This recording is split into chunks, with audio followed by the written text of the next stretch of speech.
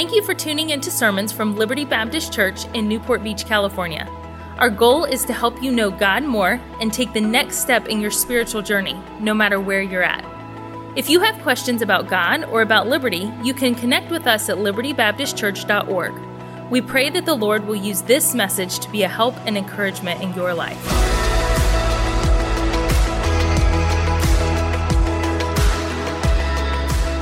I want you to go to Philippians chapter 4. My wife is here with me, Faith Reynolds, right over here, and I'm so thankful she could. We look for any opportunity to get away from our kids. Can I get an amen from other parents in here tonight? And so it's like, hey, we're going to, we could have brought the kids, but we're like, no, it's an opportunity to get away from them. And they outnumber us. We have 4. We have 2. We had a boy, then a girl, then a boy, then a girl. And so we've got a Titus as well. We've got Titus as our 13-year-old. We've got Zoe, who is 9 years old, going on 18, it seems like, the way she acts. But then we've got Silas, who's about to be 7. 7? That just seems too old. He's about to be 7 at the end of the month. And then Kelly, our last, and it is our last, Kelly will be 3 on the 28th, so just a couple weeks away.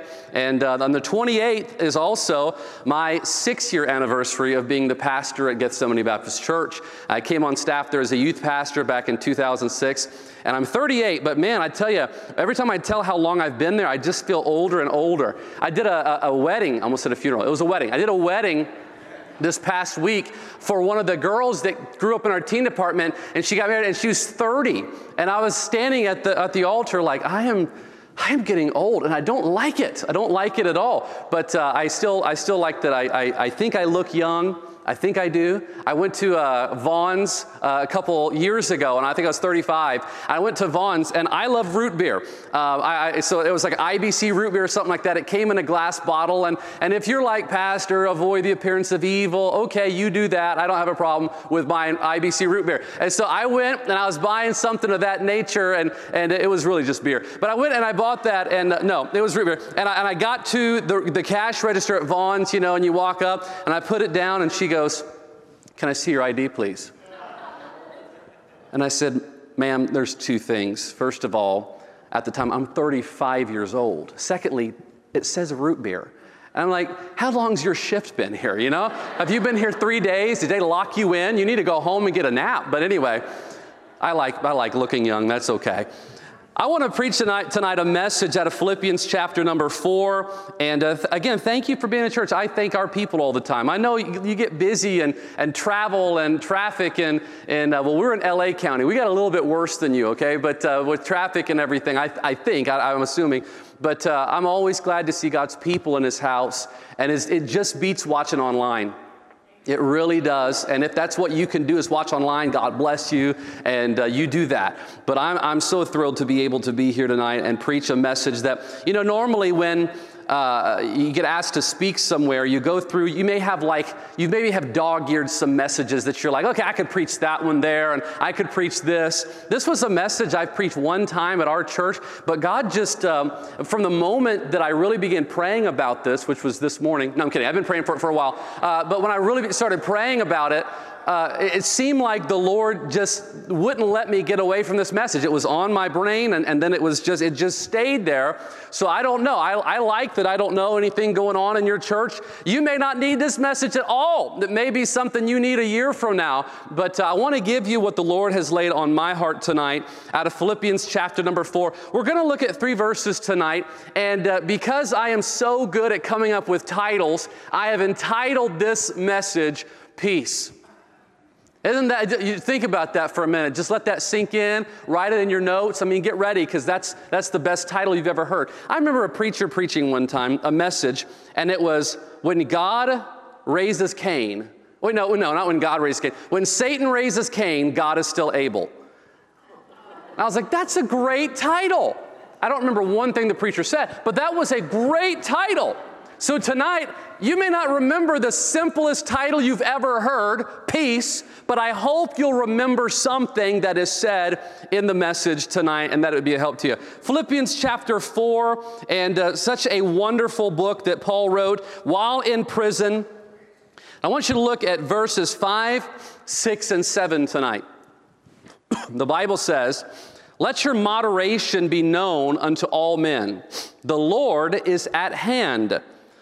Be careful for nothing, but in everything, by prayer and supplication, with thanksgiving, let your requests be made known unto God, and the peace of God," there it is, that's the result, "which passeth all understanding, shall keep your hearts and minds through Christ Jesus." The peace of God. I want to preach tonight on that, on the peace of God. And really, I don't know how you feel about peace. I don't know if you think it's just something that happens to you, and sometimes you have peace because peaceful things happen, or if you feel more aggressive with it where you have to go and battle for peace. Peace and battle don't seem to go together. War and peace seem to be opposite, but I want to tell you tonight that if you're going to have peace in your life, if you're going to live a life lived and defined by the peace of God, it does take a battle.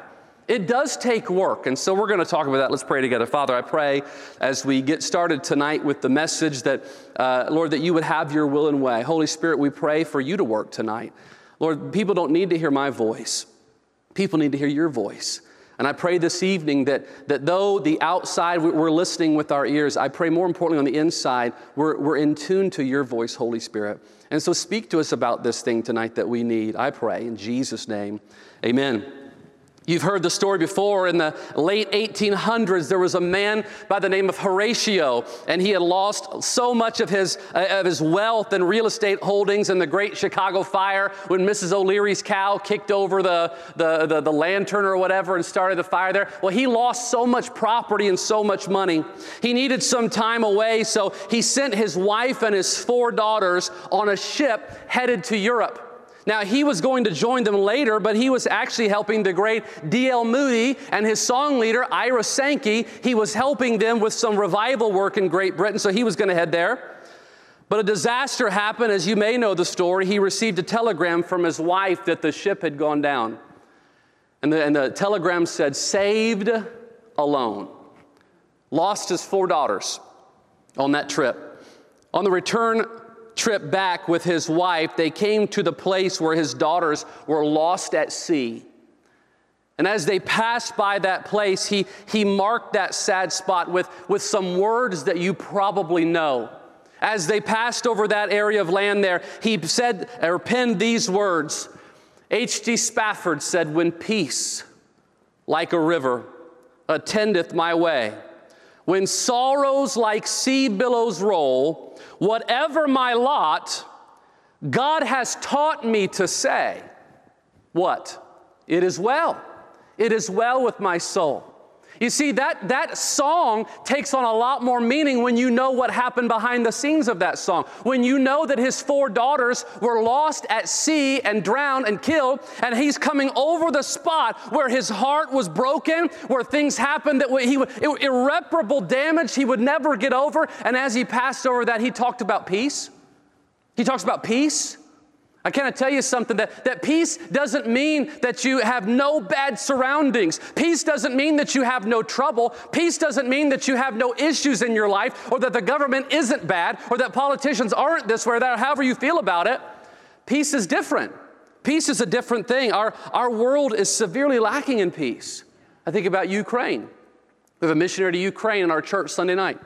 I think about not only in our world, there and wars and rumors of wars. In our world, there is severely lacking peace, but our country is severely lacking peace. Our country is severely lacking peace. And I expect it to ramp up again in about 2 years when there's another election, or probably before that. But there's political unrest, there's racial discord, there's all these things. But what I find amazing, I don't find it amazing that the world is not at peace. I don't find it amazing that the country is not at peace. I find it amazing that Christians are not at peace. And there is so much fretting and worrying and nail biting, and we say things like, well, it's just a stressful time right now. We say things like, well, you know how it is in America, or can the government get any worse, or I just need to get through this busy month. And what we're really saying is, I don't have peace. I don't have peace. Things are tough. You're allowed to go through trials. In fact, you are kind of forced to go through them. But you're not forced to go through without peace. We all need the peace of God in our lives. What is peace? Very simply, it means harmony. It means tranquility. And so, you've got musicians playing instruments and they're playing notes on the guitar and all this. They're forming together all these different notes to make something beautiful, and it becomes a harmony. And all the different things in life that happen, you can still form something beautiful. I think it's still God that says that we know all things work together for good to them that love God, to them who are the called according to His purpose. We still have a God that can take anything that happens in your life and form something good out of it. We still have a God we can trust. So why is it that we don't have peace? Why is it that we live in fear sometimes, or we live in, we get something, we find we have a cough or something, so we go to WebMD and find out we have cancer. You ever go to WebMD? It's cancer.com. Whatever you have, I heard somebody cough. If you go to WebMD, you just got diagnosed, okay? So I'm saying there's so many things in life that really want to rob you of peace, and you can see it with people pulling out their hair and we need some tranquility. I have this YouTube channel that I like to watch sometimes when I'm preparing a message or something, and it's really, I think it's called My Tranquility or something like that. And what it is like they take a video camera and they go to like Bora Bora or something, and they have the video camera like record the waves for a while. And then it like loops after, and it's just peaceful and relaxing.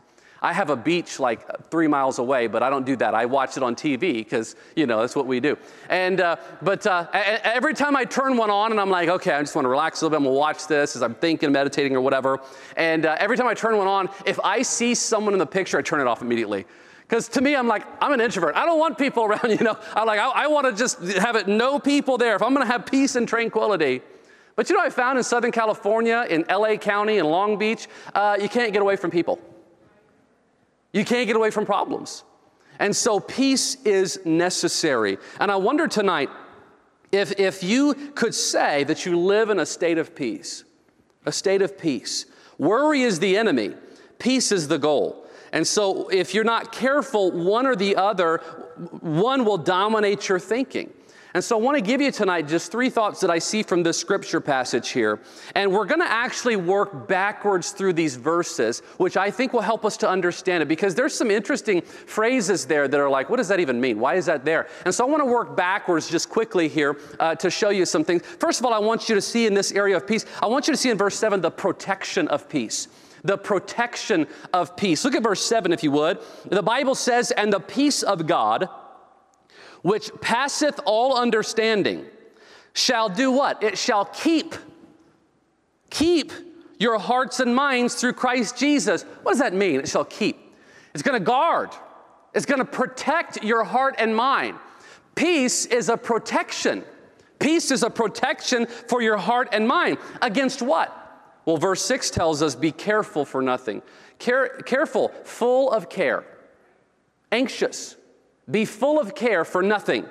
The word, the Greek word there for careful, for anxious or worry is merimnao, and it deals with thoughts and the mind. In fact, every time you see it in Scripture, it's dealing with the thoughts and the mind. When Jesus said, I believe it's in Matthew chapter 6, when He said, take no thought for tomorrow, or take no thought for what you'll eat, take no thought. It's the same Greek word, merimnao, as we see here for careful. He's saying, don't worry, don't worry. And here we say, don't be full of care. Don't be full of worry all the time. But here's the interesting thing. It says, be careful for nothing. For nothing. That's interesting to me. Now, when Jesus said this, and when we're reading it here, we need to realize where this battle is taking place. It's taking place in the mind. It's taking place in the mind, and that's the battlefield. Now, in the book of Philippians, if you study through it, you will find that there are some major themes in Philippians. You'll find that joy, of course, is a major theme in Philippians, and you'll study further, and you'll see that the gospel is a major theme in the book of Philippians, and you'll see that the name of Jesus, or Christ, is a major theme, because Christ is the theme of everything in Scripture, but you'll find it in there. But what I really find to be the real theme of Philippians is not joy. What I find to be the theme of Philippians is your mind. Controlling your mind.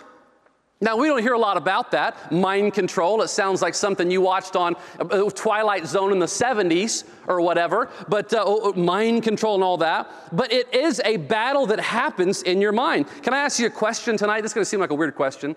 Where do you carry your worry? Where do you carry it? Some people, they feel it in their shoulders. When things are stressful, when I'm worried, it's just, it's got that knot in my neck again. Some people carry it in their stomach, and now there's a stomach ache, and it's just my stomach's in knots right now because of all this stuff I got going on. Some people, it's, hey, look, it's a busy time. I just got to go take a nap. And other people are like, I got to take a nap, but they can't sleep. And you get like restless leg syndrome or something going on, and you're like, I'm trying to sleep. I'm trying to rejuvenate. I'm trying to get some peace and escape, and I can't even sleep. Where do you carry your worry? Everybody seems to carry it in some way or another. But I'll tell you where you really are carrying it. You're really carrying it in your mind. That's where the worry is happening. Now, when your mind when the worry gets into your mind, it doesn't stay there. It affects your heart and feelings. And now the worry comes in, and the thoughts come in, and the doubts come in, and now you begin to worry, and your feelings get into it, and now it begins to affect your body, and it's just this cascading effect that you don't have peace, and it's causing this, which causes this, which causes this, which causes this. 2 weeks ago on a Sunday night, for some reason, I keep thinking that I'm still as physically capable as I was as a teenager, and I was playing basketball after a Sunday night service with our guys, and we were having fellowships through the month of July after the evening services. We had a great time. First 3 weeks of basketball, I was okay. I was all right, and I'm at this point now where I'm going to shoot a three-pointer and stand in the lane, and that's about what I'm going to do. But I was playing, and I remember I was at the top of the key. Our team was winning too, and I shot. Somebody shot, and so I ran to get the rebound. And when I took a step back with this foot, my calf just popped. I tore a muscle in my calf. I hit the ground, boom. And I was just, our church people are so kind and so good. They're like, get the wheelchair, somebody get ice. And I stood up and I was like, I'd rather die. I'm going to walk it off, and I'm just like, doing this number. I could barely, we lived 5 houses down. I walked home. Like, that was not the right call. Like, I should have been like, hey, deacon, carry me, something, I shouldn't have walked home. I'm still in pain over this. But you know what I found about that injury? The craziest thing is that because that calf was torn, I was sore in like everywhere else. Because now I'm doing this number, my hips are sore, my back's out of place, this leg's all sore. And when one part of the body gets kind of messed up, other parts are compensating, and they become painful. When you don't have peace in your life, other parts of you are affected. So there is absolutely a need for peace. But if you can control the worry and the care and the fear in your mind and stop it there, then it will prevent it from going to the body stress, which stress is the worst thing for your health anyway, and your emotions will follow that. But it's got to stop right here. Your mind has a tremendous effect on your body. I read the story of a Navy SEAL who went to the SEAL camp for the first time, and I think he got some kind of pneumonia, double pneumonia or something, and they said, you can't continue. Then he came back and he broke his leg, and they said, you can't continue. You only get 3 shots. And so he said, this time I'm going back and I'm staying. I'm not getting out of this thing. I'm sticking around. I'm going to make it through. I'm going to become a Navy SEAL and all this kind of stuff. I think it was the first week on a run, he felt his shins just aching in pain. He had fractures all through his shins. And he was heartbroken because if he quits now, if he says, or if he even tells somebody at the base what's going on, then he's done for. So he decides to get there at 3 a.m. in the morning. And he took a sock, I don't know if they're like tube socks or what, that goes all the way up to the knee. And he took that sock and he put it all the way up to his knee, and he took duct tape and he wrapped his entire legs, not together, but separately, in duct tape. Then he put another sock on top of that and he wrapped those in duct tape, and he proceeded to run the 20 miles that was due. He did it for 6 weeks, but he passed. He said, how did you even do that? How could you conquer that? He said, because I conquered my mind. Conquered my mind. Now, we don't talk a lot about that. We don't talk a lot about mind, but I want to tell you, the Bible talks a lot about your mind. In fact, God says, and the Bible tells us in Romans chapter 12, verse 1 and 2, that it's the renewing of your mind that brings transformation. We have all these things in our mind that come and distort our thinking when we're supposed to be thinking biblically, and we have all these problems. A lot of counseling, really, that pastors do is trying to change people's thinking, because we just have wrong thinking. And the Bible says so much about it, that if you can get your mind right, the peace of God will protect you. It'll give you protection. But look what it says in verse 7 there. It says, "And the peace of God which passeth all understanding." The word passeth there means to surpass in value even. It means it's more valuable to have peace than to even understand things. Have you ever looked at something and thought, I can't understand this? I can't understand why our country is doing this or why this person did this. You know what is better than all that is the peace of God.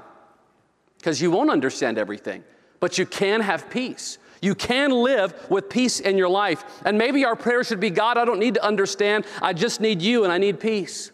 But it says the peace of God which passeth understanding. Again, talking about your mind. Talking about your mind. So how can we do that? How can we allow this peace to protect our hearts and minds? I want you to look at verse 6. I want to talk to you about the prescription for peace. Peace will protect your heart. Peace will protect your mind. Peace will keep you from staying up all night worrying and developing that stomach ulcer, and drinking Pepto for 3 nights straight. Hey, peace can help with some of this stuff. And God wants you to have peace. Peace leave I with you. Peace give I unto you, Jesus said. He wants us to have peace. But how do we get it? I want you to see the prescription for peace. Now this verse 6 here, is the verse that tells us how to get peace in our lives. We need to listen to this verse. Verse 6 says this, "Be careful for nothing. Be careful for nothing, but in everything, by prayer and supplication, with thanksgiving, let your requests be made known unto God." Be careful for nothing is a big statement. Nothing? Don't be full of care for anything? Don't have the anxiety and worry over anything? What if you got to go to the hospital? What if a family member is sick? There's prayer and there's worry. A lot of our prayers sometimes are just worries out loud, though. We're not trusting, we're worrying. So what's the answer? I like how it says here the opposites. Be careful for nothing, but in everything. We have nothing and we have everything. Be careful for nothing, but in everything do this. So if you're going to be able to have a worry and nothing, then you have to do everything a certain way. Nothing versus everything. And then it says careful and peace. Careful, being full of care, is the opposite of peace. I had recently, I think it was in May. I was getting ready on a Wednesday. I went to church, and it was while school was still in session, so it was right at the end of school. And I was teaching Bible class in our school last year. I'm done now after all these years. And I went to class. I gave my final exam to the students. We had our piano recital that night. My son's a great piano player. My daughter's doing really well. They were going to be in the recital. And so I was getting ready, and I just had like some back pain and some stomach pain. And I thought, maybe my muscles are sore. Folks, what muscles was I talking about?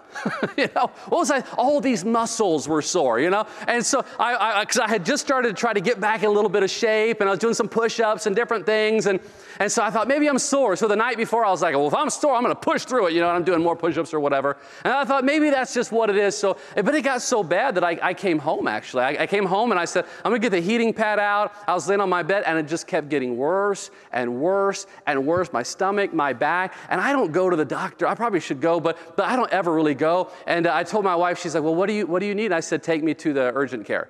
She's like, really? And I said, yes. I said, I can barely stand up. Something is going on right now. So I go to the urgent care. You wait forever in these places. And I go in, and I sit down, and I'm sitting there, and I'm just like, they finally get me back. They're doing blood. Why are you taking my weight when I'm so, I'm in so much pain? Is that so important to tell me I'm overweight, when I'm in ridiculous stuff, And so I'm going back to the room, and I can't even sit down. I'm walking around, and the doctor comes in, and he's like, whoa, have a seat, And he said, what's going on? I'm like, I'm dying. That's what's going on.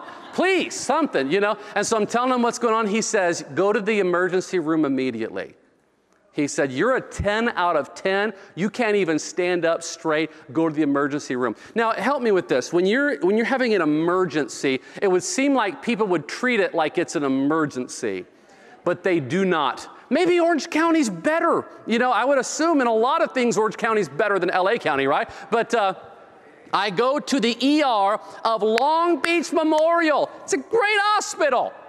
We have lots of people that work there. And I walk in, and the lady could not care less what was going on with me. Take a number, sit down. Give me your money. Give me your money. It's basically what they want to say to you, And so I go sit down. I'm sitting in the waiting room, and I'm writhing in pain. There's 70 people in there. People are like they have a nosebleed. I'm like, why are you at the doctor's office for this? And I'm going nuts. And I'm sitting there, I'm dying. I'm throwing up in like these little plastic containers. Come get me. It's not pretty. Worst pain I've ever been in my life. 5 hours later, I've been doubled up. I'm like, I don't even know where I am at this point. I'm just rocking back and forth. My poor wife is just standing next to me the whole time, rubbing my back. And I'm, give me that. I'll throw up again, and all that. It's horrible. And by the way, we had a lady that expedited the process for me. 5 hours. I'm like, God bless you, Get back in. And so they had taken me back and they said, hey, we're going to give you something that's going to take away that pain. And so they gave me like one little pill and they said in 15 minutes you're going to feel better. That was the hour 1 of being at the hospital. 4 hours later, the pill did nothing. I was like, is this a sugar pill? What have you given me? Was that a Tylenol? What is this? And so I go back and they finally get me a bed and the doctor comes in all nonchalant and you want them to hurry. Like you want them to come in, stat, let's handle this guy. They don't do that. They don't do that at all. They come in, they're like, what do we got here? And I'm like, death is happening. Help me, And so finally they get me hooked up to some morphine, which I don't care for morphine. I take it every morning, but I don't care for it. And so they got me hooked up on it and I'm sitting in the bed and finally it took it from a 10 to about a 6. And I'm like, okay, I can handle a 6. My appendix, it hadn't ruptured yet, but it was getting there. And he comes back and the doctor in the ER is like, we think it might be your appendix. You think? Like, what are you talking about? Like, know something, guy. So anyway, I get surgery that night. I'm going back. You know what they get? They gave me those prescription pills that didn't work. They gave me those in the hospital. But that's what they gave me. I think they're Norco or something like that. I took 2 of them, and that was it. No more of those for me. But they gave me these little prescription bottles when I got out of the hospital. And I think I still have them. I didn't even use them all. I probably should have. I did take the antibiotics, okay? But, when you get over something like that, you have the little prescription pills. And what I see in this scripture here, verse 6, I see a prescription for peace. I see God saying, hey, if you want peace, this is what you do. Be careful for nothing. But in everything, it says this, look at this. By prayer and supplication, with thanksgiving, let your requests be made known unto God. You see, when there's no peace in your heart, there are reasons. He said, let your requests be made known. What requests? Why do I have requests? Because if there's no peace, there's something to pray about. There is a request in there somewhere. So he's saying here, look, if you don't have peace, be careful for nothing. But in everything, then let's just skip down. Let your request be made known unto God. So there is a reason. There is something that you're not letting out. There is something that you're not taking to God. There is something that you are worried about. There are requests there. And if you're not praying those requests, if you're not getting them out and putting them into the hands of God where they should be, then you're not going to get the peace into your life and get rid of the worry. So he's saying the prescription is, look, you've got all these requests in you. Obviously, we can tell that because you're so worried. So what are you doing with those? Well, he says, give them to God. Let your requests be made known unto God by prayer and supplication with thanksgiving. Prayer is just how you make requests to God. It just means to ask. But sometimes something stronger is needed, and that's supplication. Supplication is an urgent plea. Hey, look, when I was in the ER, I was urgently pleading. Please, somebody give me some medicine. I don't care if it's illegal. Do something. I was pleading with them. I was in supplication. So if you're going to deal with the war that's going on inside of you, and by the way, sometimes it's not just the things that happen in society. Sometimes it comes from within, and there's things that we all go through in life from childhood to adult. There's traumas, there's wounds, there's problems, and it can just produce no peace. And you can have what feels like war going on. You can feel like you're going crazy sometimes. You need peace. And so what do you do with that? How do you handle that? You take those things, every worry, every care, everything. If you want to worry about nothing, then you have to take everything to God in prayer with thanksgiving. With thanksgiving. Why with thanksgiving? Because being thankful is what God deserves. Being thankful, why would He bless us if we haven't thanked Him for what He's already done? Being thankful helps you to frame the requests in the right way. When you're thankful, you're not coming to God, God, how could you? No. Being thankful helps you come to God in the right spirit, in the right mode, and helps you to enter into His gates with thanksgiving, into His courts with praise. That's how you get to God, is by being thankful. It also reminds you of God's goodness and answers from the past. It gives humility to your requests now. And when you do that, when you're able to turn all of that over to God, something happens mentally, and then it will happen physically. Your body responds to those emotions, which responds to the mind. By the way, you can even see this in secular science. They will tell you things like this, but it happened to come from the Word of God. But prayer, supplication, and thanksgiving. But you know, there's another prescription for peace in the Bible. The Bible. Great peace have they which love thy law, and nothing shall offend them. I want peace. Get in the Word of God. I want peace. Take everything to God in prayer. Whatever you think's too little, it's not too little for God. Whatever you think's too big, I got to introduce you to our big God then, because He can handle anything. So you take it all to God. Oh, how I love thy law. It is my meditation all the day. That's the mind. That will keep him in perfect peace, whose mind is stayed on thee because he trusteth in thee. The mind. God is saying, hey, how is your mind changed? It's changed by the Word of God, and you take everything to God in prayer. Instead of talking to your friends about your worries, have you talked to God about them? Instead of posting about your struggle and how the struggle is real online, if that's still a thing, I don't even know. Have you told God about your struggle? Well, that's not as flashy, because you don't have God going, oh, you poor thing, I'm going to pray for you, like you will with other people. But God's the one that can solve it. I don't know what you're facing, what you're living with. I remember the times when our first child was in the womb. My wife had placenta previa, and the doctor was not very careful about what she said about anything. So she just scared us to death. You could lose the child at any moment, just want you to know. Well, thank you. Thank you for reaching in and robbing our peace right out of our chest for the next however many weeks. Every time, are you okay? You okay? I'm okay. And we got to where it was just, okay, we just have to give this to God. But the initial shock robbed us of peace. And things like that happen. You know what you do? You take every little worry, every little care, every little problem, every little trial, every thought, everything that comes into your mind that may produce worry or fear, and you take it to God in prayer. And you come before God with thanksgiving, and then you take His Word and you say, now I'm going to dwell on something better than my worries. I'm going to dwell on this. I'm going to get this in me. That's the answer. But I want you to see the last thing tonight. Not only the protection of peace in verse 7, the prescription for peace in verse 6, but I want you to see the proof of peace. The proof of peace in verse 5. Now, you can choose to dwell on things that cause you to worry, or you can choose to dwell on things like how big God is, and how great God is, how big His mercy that never fails, His grace. We choose those thoughts. We choose them. But what's the proof? How can we prove there's peace or not? I think this is just an interesting thought from verse number 5. Look what it says here, and I'll be done in just a moment. Let your moderation be known unto all men. Now, moderation, where do we use that term? Usually in like a diet, right? Eat in moderation. Eat small portions. Make sure it's in moderation. You got to have the piece of salmon, with the Greek yogurt that no one likes and all that kind of stuff. You got to eat in moderate. But that's not what it means here.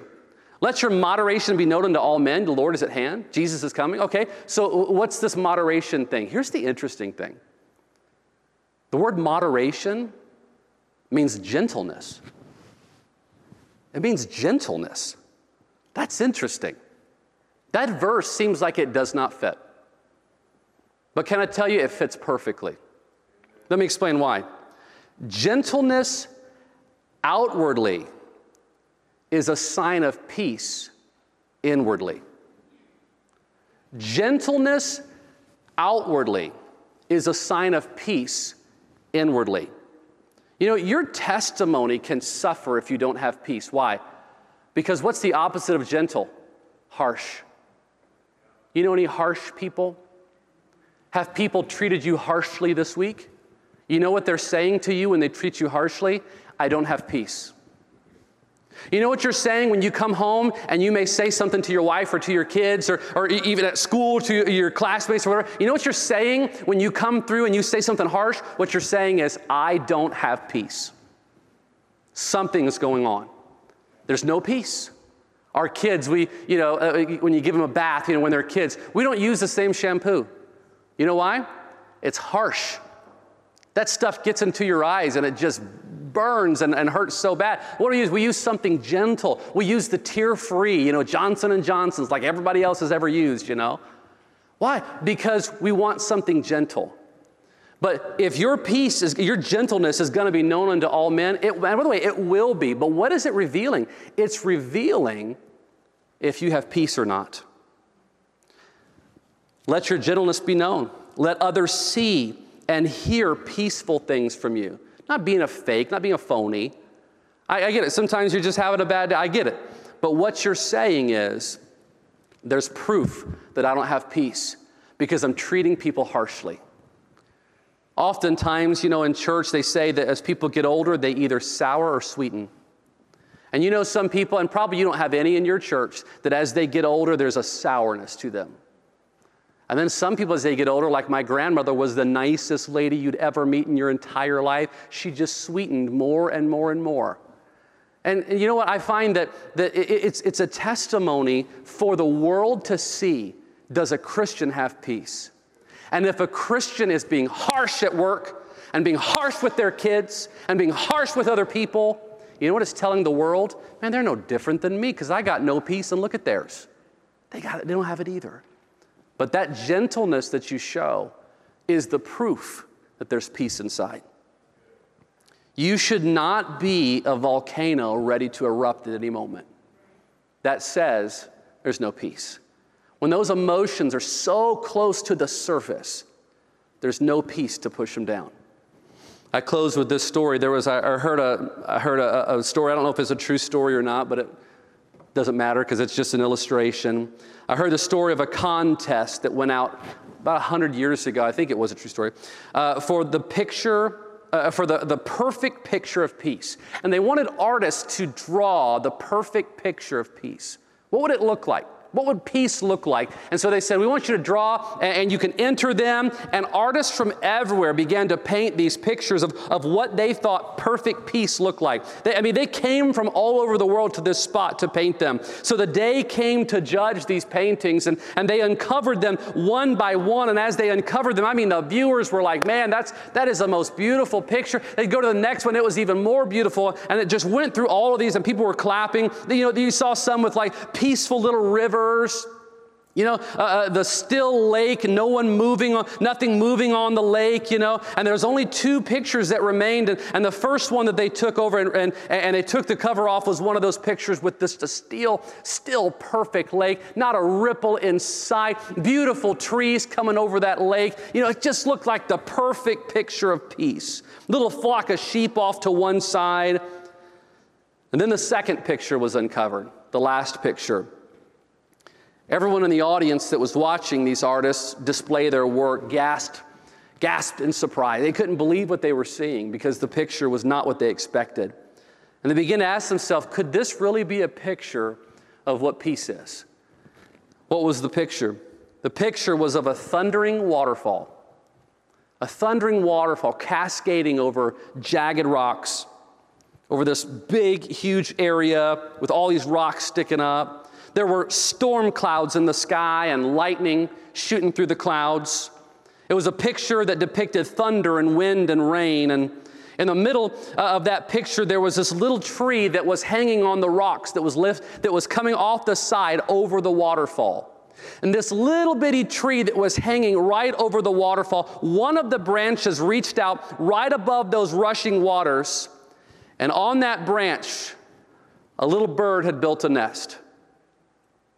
And there was that mama bird in the elbow of that tree, sitting on her eggs with her eyes closed. That was the picture that won the competition of what perfect peace is like. So what does that tell us? The peace that Jesus can give you is not the absence of trouble or storms or trials. It is the confidence that Jesus is there with you and that Jesus is in control. That's the confidence of what peace is. Doesn't mean you're not going to have problems. Doesn't mean there's not going to be the jagged places of life, rushing waters. And it doesn't mean that you're not in a precarious position. What peace is not affected by all that because you have confidence in a great God to get you through it. And I wonder tonight, I don't know if you need the message, but I wonder, could you say you have peace? People say all the time, God's given me peace about this. Well, I don't have peace about this. We talk about decisions, but do we live with peace? And maybe tonight, God's just working on you saying, you've been worried about this and this and this and this, and you need to give them to me. Thank you for listening to Messages from Liberty. Tune in next week for more Bible teaching or subscribe on iTunes to stay up to date with our current series.